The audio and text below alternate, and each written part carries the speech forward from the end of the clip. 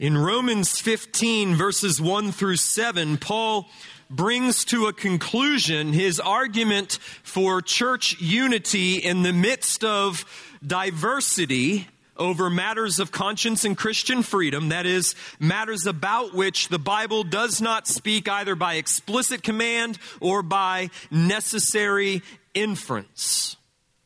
He has been talking about this subject since the beginning of Romans chapter 14, verse 1, and this is now the fourth sermon in this progression as we've gone through this.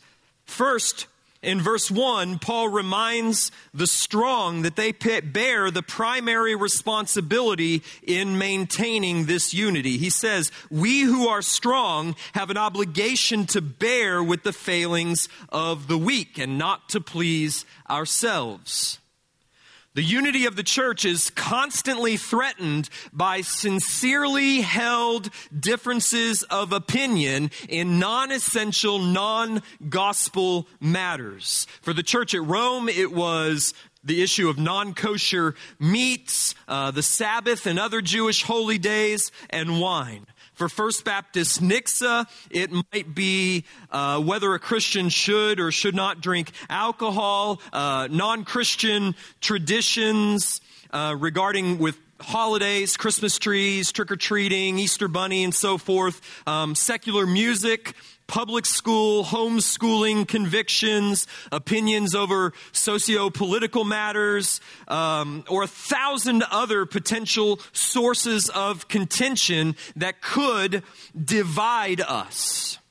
In such matters, Paul says, the strong. Now let me identify the strong for you.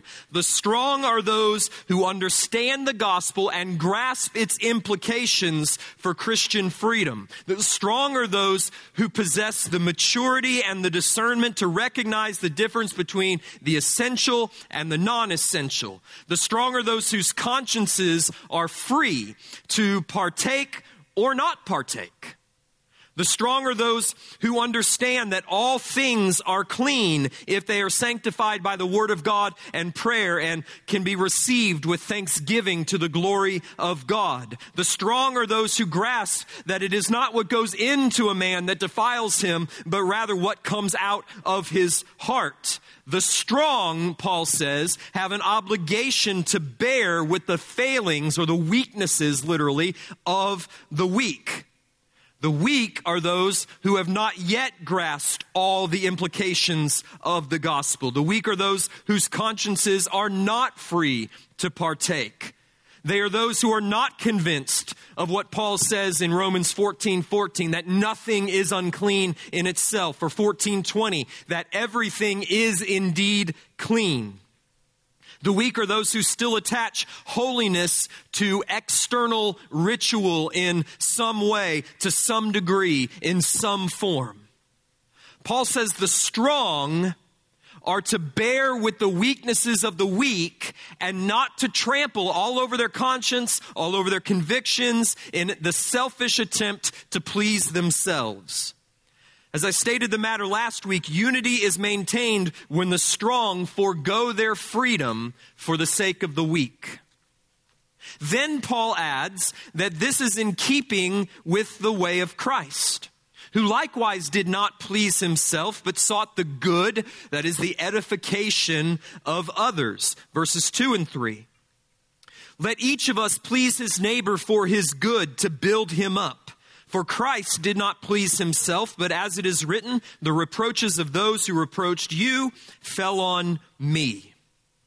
Now, what's interesting to me, at any rate, is that Paul does not support his argument here that Jesus did not please himself but sought the good of others. He doesn't support his argument in the same way that I would support it. In fact, in the same way that I did support it last week. That is, by looking at episodes from Jesus' own life to show that there were times when he set aside his freedom for the good of his brothers, and that there were times when he pressed his freedom for the good of his brothers. For example, the controversy over the temple tax in Matthew 17, or the controversy over the Sabbath in Mark 2. Paul doesn't even point us to that supreme demonstration of Jesus' self-denying love for the good of his people that is found in his own suffering and death on the cross, which is exactly the way Paul argues the exact same point in Philippians chapter 2. That's not what he does here. Here, Paul reaches back into an obscure verse from Psalm 69, which has no apparent relevance to his argument whatsoever. And the question that I want to ask as I'm reading Romans 15 is why? Why does he do that? Anytime the Apostle Paul does something that seems strange to you, it's a good idea to ask why. Because he has a purpose. Why does Paul skip over the obvious illustrations from the life and the death and the resurrection of Jesus, obvious illustrations of Jesus' self-emptying love from Jesus' own ministry in favor of Psalm 69:9? It is not that Psalm 69:9 has no relevance to Paul's argument. It is rather that the relevance is just not immediately apparent. But as best as I can tell, let me kind of trace Paul's line of thought for you here. First, it needs to be recognized that Psalm 69 was regarded by first century Jews, like Paul, as a messianic psalm. A psalm that pointed beyond itself to the life and the ministry of the Messiah, of Jesus. And on that basis, Psalm 69 was quoted or alluded to some 8 other times in the New Testament in reference to Christ. Psalm 69 verses 7-9 actually says this. David speaking, "For it is for your sake that I have borne reproach, that dishonor has covered my face. I have become a stranger to my brothers, an alien to my mother's sons. For zeal for your house has consumed me, and the reproaches of those who reproach you have fallen on me." So in Psalm 69, David is describing the hostility that he endured from his own people because of his faithfulness to his God. His own brothers, his fellow Israelites, hated God, and so they hated him as well. That's what David says. Now you can already hear Jesus picking up this imagery and this language in the upper room discourse when he's talking to his disciples on the night of his betrayal. For instance, in John 15, when he told them, "Remember the word that I said to you, a servant is not greater than his master. If they persecuted me, they will persecute you." And in fact, just 5 verses later, Jesus quotes from Psalm 69. "But the word that is written in their law must be fulfilled. They hated me without cause."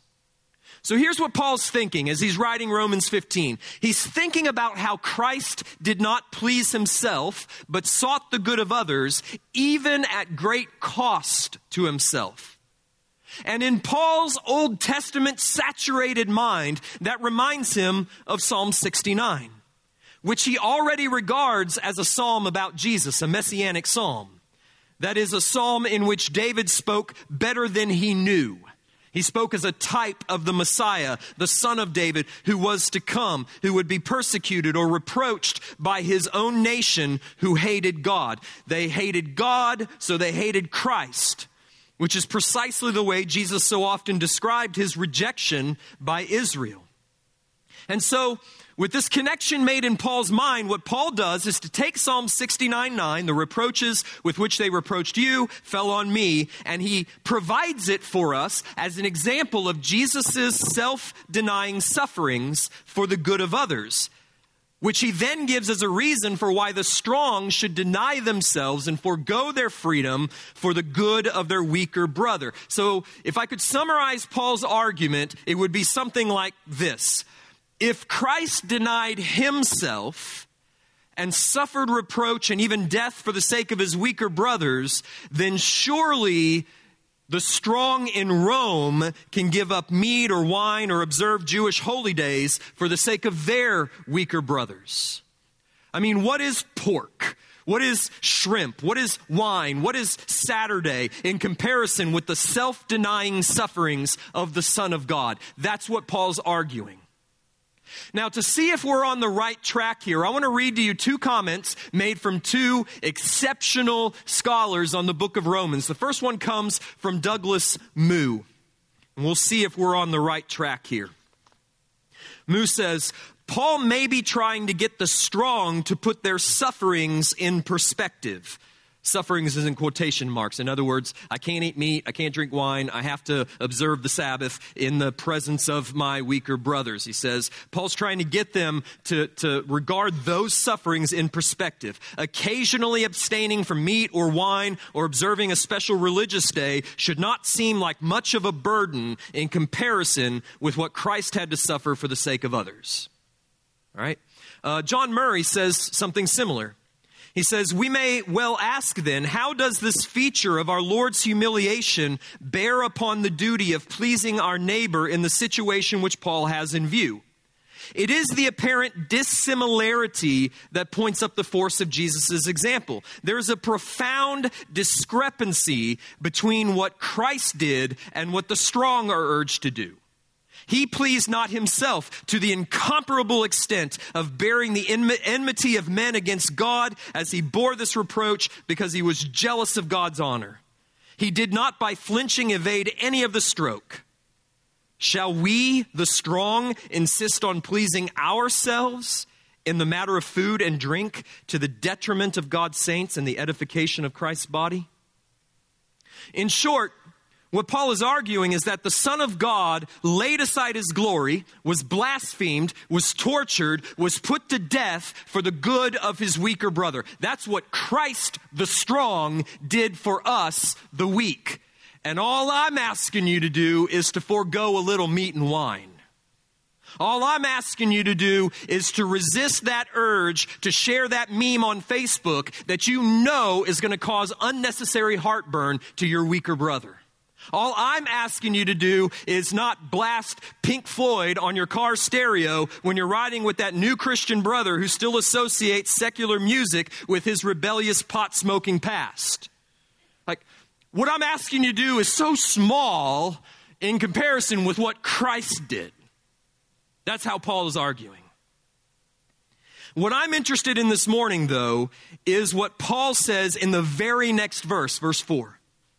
Evidently, Paul felt the need to justify his rather obscure use of Psalm 69:9. And so he writes in verse 4, For whatever was written in former days was written for our instruction. See what he's doing here? Paul, what are you doing quoting from Psalm 69? Just tell us about Jesus. No. Paul says, I have a point. Because whatever was written in former days was written for our instruction, that through endurance and through the encouragement of the Scriptures, we might have hope. What we have in verse 4 is a little insight into the way that Paul viewed and used his Bible. And I submit to you that that's incredibly valuable and massively important because I want to view and employ my Bible the way Paul viewed and used his. I mean, can we agree that that would be a worthy goal for First Baptist Nixa? Who better to model for us a faithful, robust, biblical doctrine of Scripture than the Apostle Paul himself? So instead of continuing on in our journey through Romans, we're going to pause here today before this little window into Paul's head, and we're going to ask how Paul regarded the Scriptures, how Paul employed the Scriptures, and how we ought to do the same. So what we're going to do is to look into this window into Paul's mind and draw from it 4 pillars of Paul's doctrine of the Scriptures. And my exhortation to you this morning, I want to be very clear. I think these same 4 pillars ought to be your 4 pillars. I want you to make Paul's doctrine your doctrine because I want you to have Paul's hope. So number 1, Paul had faith in the inspiration of the Scriptures. It's this confidence that behind the human author stands the divine author. Behind the human intention stands the divine intention that enables Paul to affirm, for whatever was written in former days was written for our instruction. David was the human author of Psalm 69. He likely wrote it around 979 BC, about the time of Absalom's rebellion, or maybe during some other crisis of his reign. In other words, he wrote it 1,000 years before Paul used it. And he wrote it to describe his own sufferings, the reproaches which he was bearing, and to confess his faith and his hope in the deliverance of Yahweh, his God. Maybe David even wrote it as an example to exhort his own people to endurance and to encourage them that they might have hope as well. And Paul knows all of this. He knows David wrote it. He knows when David wrote it. But Paul also believes that David wrote better than he knew. That behind David's own thoughts and intentions, in and with Paul's own thoughts and intentions, were the thoughts and the intentions of the Holy Spirit guiding Paul to write what he did, or guiding David rather to write what he did. And Paul believes that what David wrote 1,000 years earlier was written for the instruction of the church of Rome 1,000 years later. Which means then that for Paul, the ultimate author of Psalm 69 must not be David, but God. So Paul affirmed the divine inspiration of the Scriptures. Furthermore, Paul says this isn't only true of Psalm 69. It's not only true of David's writings. It's true of whatever was written in former times, by which he clearly means whatever was written in the Scriptures, which he specifies later in verse 4, that through the endurance and the encouragement of the Scriptures, we might have hope. So the same confidence in the divine inspiration of Psalm 69, which enables Paul to take a text written by David 1,000 years earlier, put it on the lips of Christ as he hung on the cross, and then apply it to the first century church at Rome, is a confidence that Paul possesses for all Scriptures, for whatever is written.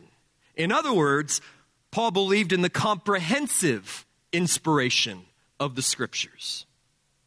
Now, to make sure that we're not reading too much into one verse, let's check ourselves by some other statements of Paul to see if this is really the way he thought of the Bible. This is really his doctrine of Scripture. I want to look at two other passages. First, 1 Corinthians chapter 10, verse 11.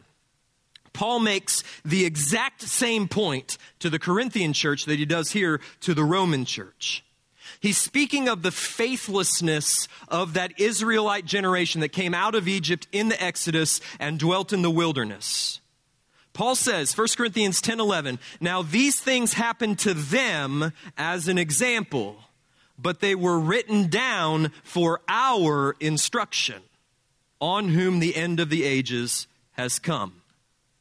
Just think about what Paul's saying there. The Exodus, the passing through the Red Sea, the miraculous provision of manna and water, the episode of the golden calf, the grumbling of Israel, the judgment of the serpents. By the way, that's just what Paul is mentioning in verses 1 to 10 of 1 Corinthians 10. All of those events happened as an example for us, the church living in the last days. And it was written down, that is, it was inscripturated for our instruction. So note what Paul has done. Now not only is the writing of Scripture devised for our instruction, but the events behind the writing of the Scripture are all ordained and providentially governed for the instruction of his people, for the good of his church. Everything in Paul's universe, in God's universe, is dripping with divine purpose. Not least the book which God wrote. So Paul would say that not only all Scripture, but all events are designed for our instruction, for our salvation, for our good, which sounds like Romans 8:28, doesn't it? For God causes all things to work together for good to those who love him and are called according to his purpose. The second passage, and I think the clearest statement of Paul's doctrine of the Scripture in all of his writings, is in 2 Timothy 3:16. where Paul says all Scripture is breathed out by God and profitable for teaching, for reproof, for correction, for training in righteousness, that the man of God may be complete, equipped for every good work. Once again, you see here Paul affirming both the divine and the comprehensive inspiration of the Scriptures. All Scripture, okay, not just those pertaining to theology or salvation. All Scripture is God-breathed. Theo, God, pneustos, breathed. God breathed. So behind the human author, behind and in and through David's thoughts and Isaiah's thoughts and Hosea's thoughts and Moses' thoughts, behind and in and through their feelings, behind and in and through their very words, is the very breath of God, such that the words of David or Moses or Isaiah or Matthew or Luke or Paul are the very words of God. When you open up your Bible, you ought to be able to feel the breath of God on your face. And God does not speak fallibly. God does not speak falsely. He is not a God that he should lie, the Scripture says. When God speaks infallibly and inerrantly. Thus, the divine and the comprehensive inspiration of Scripture is also for Paul an inerrant and infallible inspiration of Scripture. For Paul, the words of Scripture are the very words of God. Second, Paul believed in the instruction of the Scriptures. They are instructional. They are profitable for teaching, he says in 2 Timothy 3:17. Or Romans 15:4. For whatever was written in former days was written for our instruction. So now he takes the doctrine of inspiration just one step further. We not only have a divinely, comprehensively, infallibly inspired book, we have a book that was given for a purpose, namely for our instruction. And therefore, we are intended to learn from, to believe, and to obey this book. For example, we learn in Romans 15:3 that the instruction which God designed for the Roman church out of Psalm 69:9, written 1,000 years earlier, was that if Jesus, the Messiah of whom David prophetically spoke, if Jesus willingly, lovingly, yea, joyfully bore the reproaches of the ungodly in order to redeem his people, then the strong should likewise willingly, lovingly, yea, joyfully make the infinitely lesser sacrifice of foregoing their freedoms in food and wine and other matters of conscience for the good of the weaker brother. Now, would you or I have made that connection from Psalm 69? Probably not. But perhaps that's why God, 1,000 years later, inspired the Apostle Paul in precisely the same way he had inspired David in order to make that connection for you so that you would be instructed, so that you would forego your freedom for the sake of love, so that the weaker brother would not be destroyed, so that the church would not be divided. Let's take another example. This one from 1 Corinthians 10. Back in that text we looked at a moment ago. In that passage, Paul repeatedly pulls instruction out of the ancient inspired text of Exodus and Numbers. After demonstrating that the Israelites who came out of Egypt in the Exodus were not so different from the Corinthian church, he says they too received a baptism of sorts. They too ate the same spiritual food. They too drank the same spiritual drink from the same spiritual rock, which is Christ. That's 1 Corinthians 10, 1-4.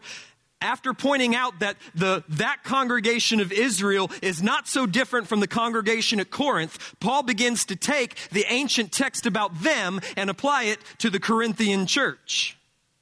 1 Corinthians 10:5.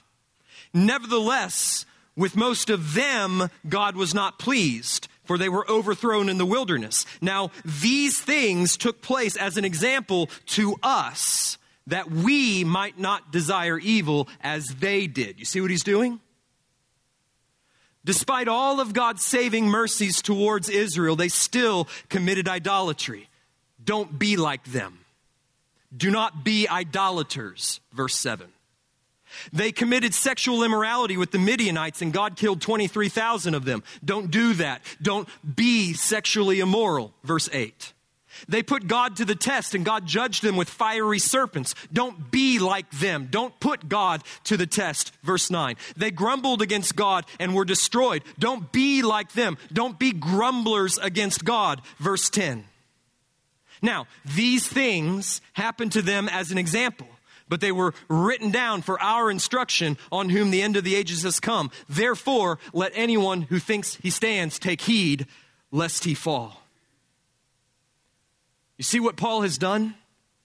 He's taken a text now 1,500 years old, and he has made application of it to the present day church, saying, do not think that just because you have been brought out of bondage, just because you've been baptized, just because you eat the spiritual food of the Lord's Supper, just because you drink the spiritual drink from the rock of Christ, that is the Word of God, that God won't destroy you if you prove unfaithful as well. That's his point.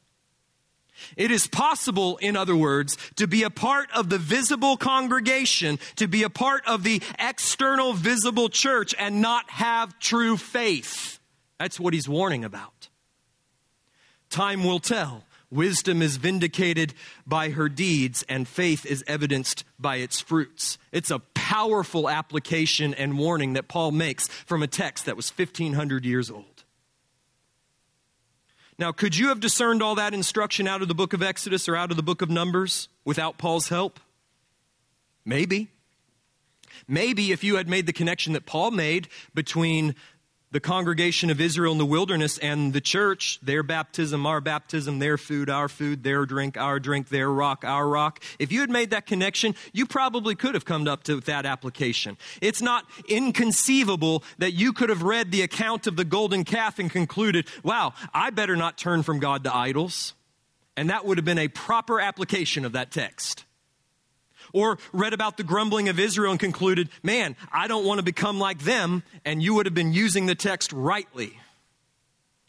That is the instruction that is everywhere to be found in the Scriptures, and it's rooted in the inspiration of the Scriptures. Because the Scriptures are inspired, they are instructive. Because they are God-breathed, they are profitable for teaching, for reproof, for correction, for training in righteousness, that the man of God may be thoroughly equipped for every good work.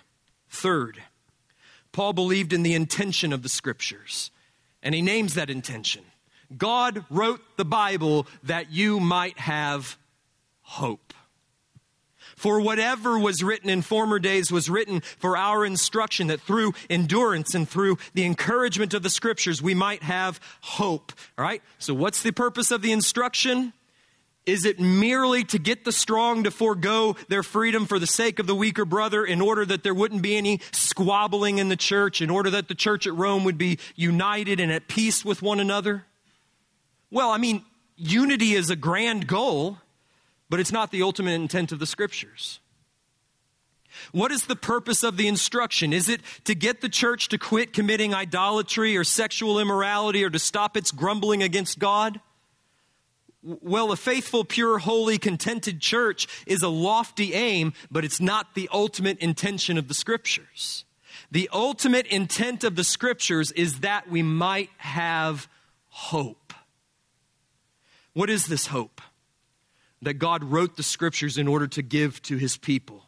Hope of what? You've been in Romans for a while now, and you should be able to answer that. For Paul, it is the hope of glory. It is the hope that the glory of God will be our inheritance forever. That's what Paul means by hope. That hope is the focus of our life. It's the ground of our perseverance through sufferings. It is our only comfort in life and in death. Two passages from Romans will show you what I mean. Romans 5:2. Through Christ, we have also obtained access by faith into this grace in which we stand, and we rejoice in the hope of the glory of God. Romans 8:18. For I consider that the sufferings of this present time are not worth comparing with the glory that is to be revealed to us. That's Paul's hope. Verse 24, for in this hope we were saved. Now, hope that is seen is not hope, for who hopes for what he sees? But if we hope for what we do not see, then we wait for it with patience. Wait for what? For what, Paul? Wait for glory. The ultimate hope of the Christian is that one day the glory of God will be revealed in such radiance and splendor that he will shine like the sun. Father, Son, Spirit, just emanating with refulgent glory and filling the cosmos. He will be worshiped by an innumerable multitude of men and angels, all of them exploding with boundless joy and singing, holy, holy, holy is the Lord God the Almighty. Worthy is the Lamb. Salvation belongs to our God. All sin, all sickness, all darkness, all death will have passed away, and all things will be made new. And this new creation and this new heavens and this new earth will just throb with all of the potential and promise of a spring morning. And you and we will be among them. We'll inherit all of that. We will inherit the glory of God by grace through faith in Christ. And that is the hope of which Paul speaks. And that is the hope that God wrote this book so that you would live on. That's the purpose of which the scriptures were written. For whatever was written in former days was written for our instruction, that through endurance and through the encouragement of the scriptures, we might have hope. God inspired the scriptures, says Paul, filled them with instruction, that in the midst of every trial and every tribulation and every sin and every suffering and every disagreement over food and wine and music and masks and everything else, we might have hope in the glory of God. Why? Because when you are full of hope in the glory of God, when that is your theme and that is your song and that is the air in which you breathe, then nothing else really matters. Not eternally. And you can get over the small stuff, right?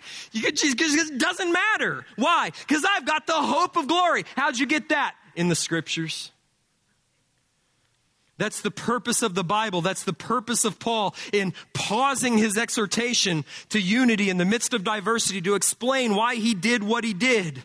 Why didn't Paul just go to the life of Christ and say, look, Jesus didn't please himself. He worked, he denied himself for the good of his brothers. Why didn't Paul do that? That's what he does elsewhere, is because he wanted you to know that you can go to this for hope. And that this hope will become the grounds of your unity.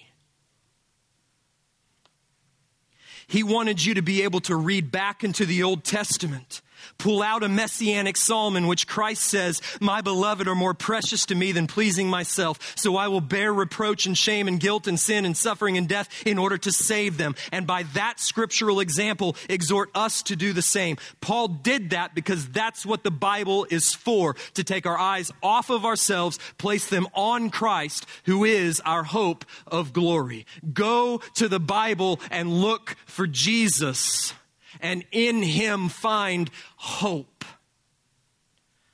One final component of Paul's doctrine of Scripture. We don't just open our Bibles, read them, and automatically get hope. These are not magic words. You can't read them like an incantation, like a spell. We need the Spirit of God. The Word is made effectual by the Spirit, and the Spirit works effectually through the Word. Word and Spirit, Spirit and Word. They always belong together. In other words, the inspired instruction of Scripture will not accomplish the intention of Scripture apart from the illumination of the Scriptures by the Spirit of God. Here's where I get this. Paul says, look at verse 4 again. For whatever was written in former days was written for our instruction, that through endurance and through the encouragement of the Scriptures, we might have hope. Note that, endurance and encouragement of the Scriptures. Okay? The hope comes through endurance and encouragement of the Scriptures. Now look at the very next verse. So Paul prays, may the God of endurance and encouragement. That repetition is not coincidental. May the God who gives endurance and encouragement, how? Through the Scriptures, grant you to live in such harmony with one another in accord with Christ Jesus, that together you may with one voice glorify the God and Father of our Lord Jesus Christ. Do you see how we did it? You see where I'm getting at? We need hope. Hope unifies the church. Where do we get hope? Hope comes by means of endurance and encouragement. How do we get that? Endurance and encouragement comes from the God of endurance and encouragement. And the God of endurance and encouragement gives that endurance and encouragement through the Scriptures. So as you go to the Bible, believing it to be divinely, comprehensively, infallibly inspired, believing and obeying the Scriptures' instruction, God illuminates the Scriptures for you, creating within you by His Spirit, nurturing within you endurance and encouragement, and ultimately hope. With what result? According to verse 6, with the result that the church, now filled with people who hope in the glory of God, the church will now regard food and wine and days as something that doesn't ultimately matter, and certainly not something worth dividing over. What matters is the glory of God. So together with one voice, they glorify God, the God and Father of our Lord Jesus Christ. They still have differences of opinion over food and wine and days. It just doesn't matter anymore. Why? Because they've got the hope of the glory of God, which was given them by the God of encouragement and endurance, which He gave through the Scriptures. Every week, Joel Osteen stands before 52,000 attendees at Lakewood Church in Houston. He holds his Bible up, he flashes his big toothy smile, and he leads the church through the Bible pledge. They do it every week. This is my Bible. I am what it says I am. I can do what it says I can do. Today I will be taught the Word of God. I boldly confess that my mind is alert, my heart is receptive. I will never be the same. I'm about to receive the incorruptible, indestructible, ever-living seed of the Word of God. I will never be the same. Never, never, never. I will never be the same. In Jesus' name, amen. I have no problem with that. That's good. My problem is that he then puts his Bible back down on the pulpit, never to open it up again for the remainder of the sermon, at least not in any exegetically responsible way. So I'm not going to do that with you this morning. I thought about it, but I'm not. What I'm going to give you is a 4-part confession based upon this morning's sermon that I invite you to use when you open up your Bible tomorrow morning. Here it goes. Number 1, I believe the Bible is inspired by God, every word of it, and therefore it is infallible and without error. So I will trust what it says. Number 2, I believe the Bible was given for my instruction, to teach me how to know and please God. Therefore I will obey all that it commands. Number 3, I believe the Bible's aim is to point me to Christ that I might have hope in the glory of God above all else. So I will seek that purpose by looking for Christ on every page. And number 4, I believe that the Bible must be illumined by the Holy Spirit if I am to find that hope in Christ. So I will pray for the power of the Spirit to make this word come alive to me. That's Paul's doctrine of the Scriptures. I urge you to adopt it as your doctrine of the Scriptures in order that Paul's hope might be your hope.